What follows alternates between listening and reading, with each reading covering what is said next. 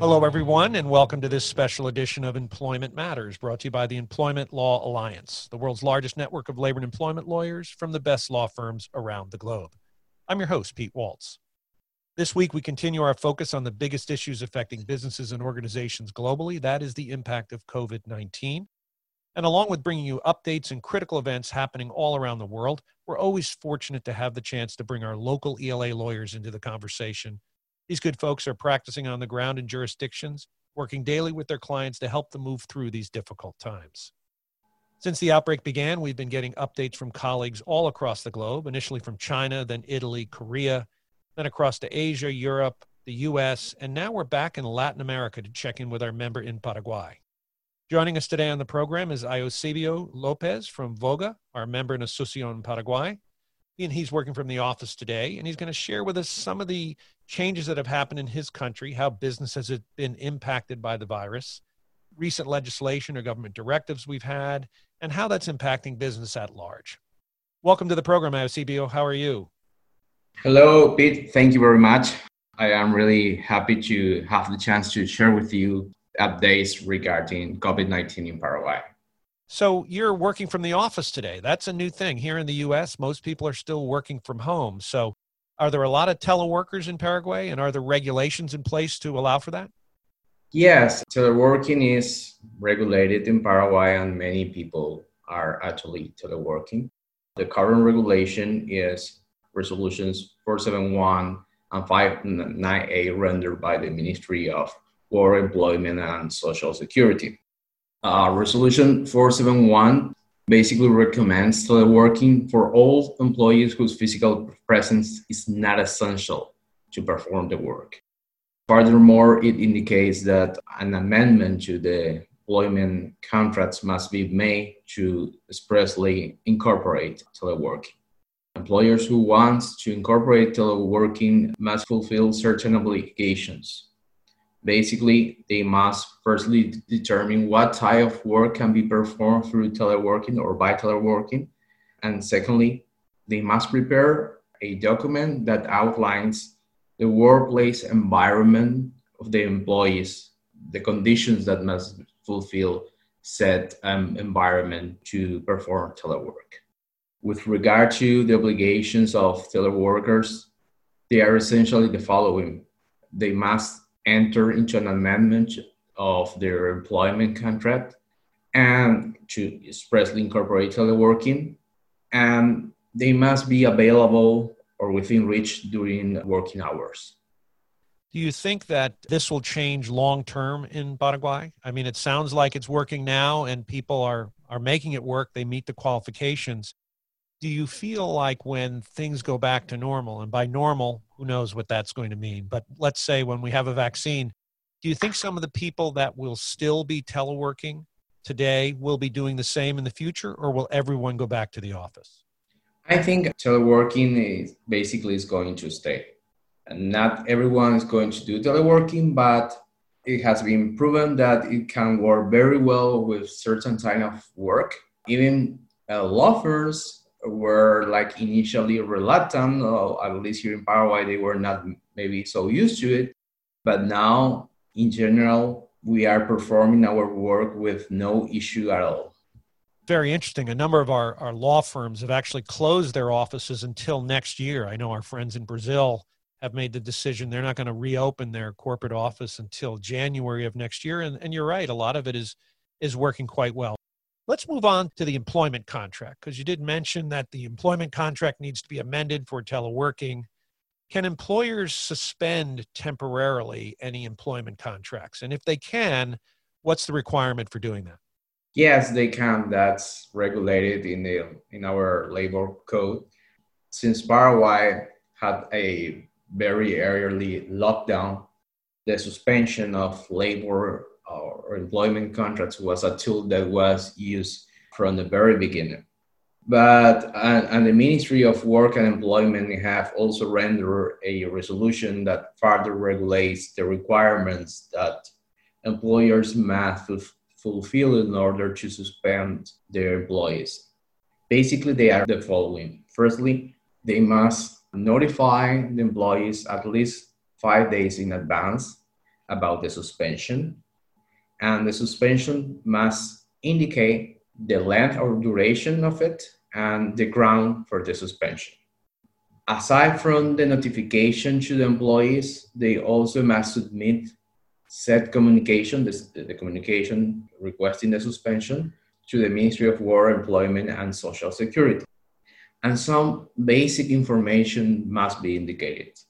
The name and tax identification number of the company, address, phone number, email, name of the legal representative, payroll of the employers who are suspended, indicating phone, address, seniority, position, a proof of evidence that the suspension was communicated to the employees, and a payroll of all the employers who are registered before the Social Security Institute.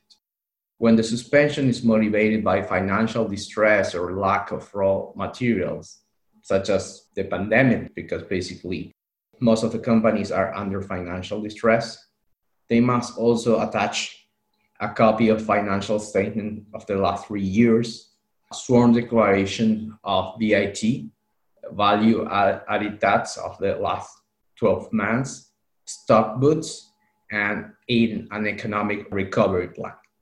The Ministry of Work have a term of 10 days to accept or reject the suspension of employment contracts, but most of the requests that fulfill the requirements have been accepted.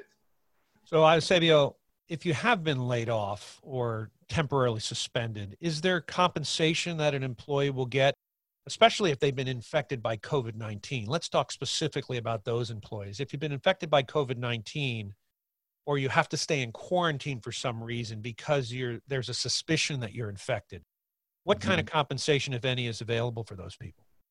That's an interesting question, and luckily Paraguayan regulation actually covers basically all possible scenarios. Either if you were infected by COVID-19, or you are under quarantine, or you were suspended or dismissed. All those cases, basically the Social Security Institute is currently paying a compensation of 50% of the monthly minimum wage to employees who, like I said, who were either dismissed, suspended during the term of the suspension, infected by COVID-19, or are currently under quarantine, which is a period of 14 days to determine whether the person has COVID-19 or not. In all those cases, the Social Security Institute is paying compensation. Well, do employees that have lost their jobs, either through the challenges of the workplace or through the economy or whatever's caused that reason, is there other kind of compensation in place for people that have just lost their jobs, not temporarily suspended or off for COVID? For those who lost their job, the compensation is the same, as 50% of the monthly minimum wage as well. Now, since the economic recession caused by COVID-19 is still ongoing, the government is planning to get a loan, or basically to continue with the payment of the compensations to those who lost their jobs. And so Paraguay is a very interesting country, a beautiful country. And I visited your office there several years ago with some of our other colleagues. But it really builds its economy on the labor that you provide in many cases to other countries in the region. So what's the expectation that the labor market will bounce back from COVID? Will that happen quickly? Will it take a long time? What are the experts saying?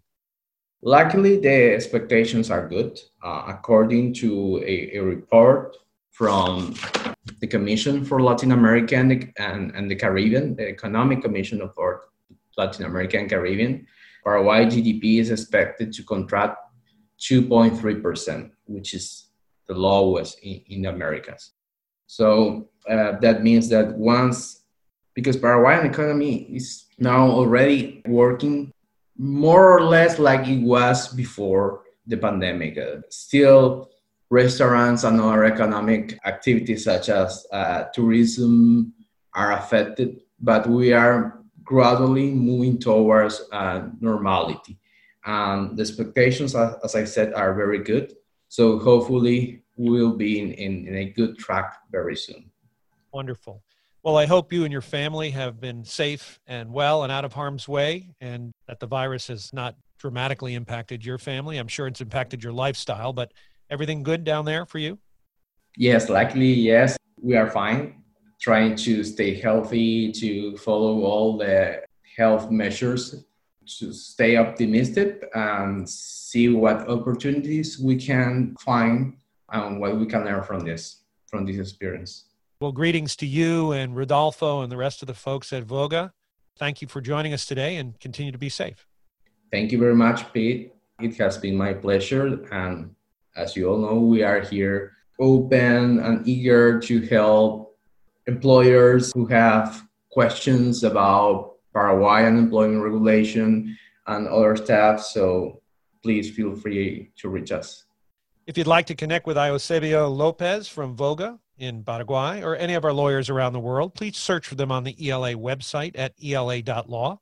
Just go to the big Find a Lawyer widget in the center of the page, click on the drop-down box. There you can also sign up to receive invitations to attend upcoming webinars, download our white papers, get on-demand content, or access the ELA's exclusive Global Employer Handbook. You've been listening to Employment Matters, a podcast brought to you by the Employment Law Alliance, the world's largest network of labor and employment lawyers from the best law firms around the globe. I'm Pete Waltz. Thanks for listening.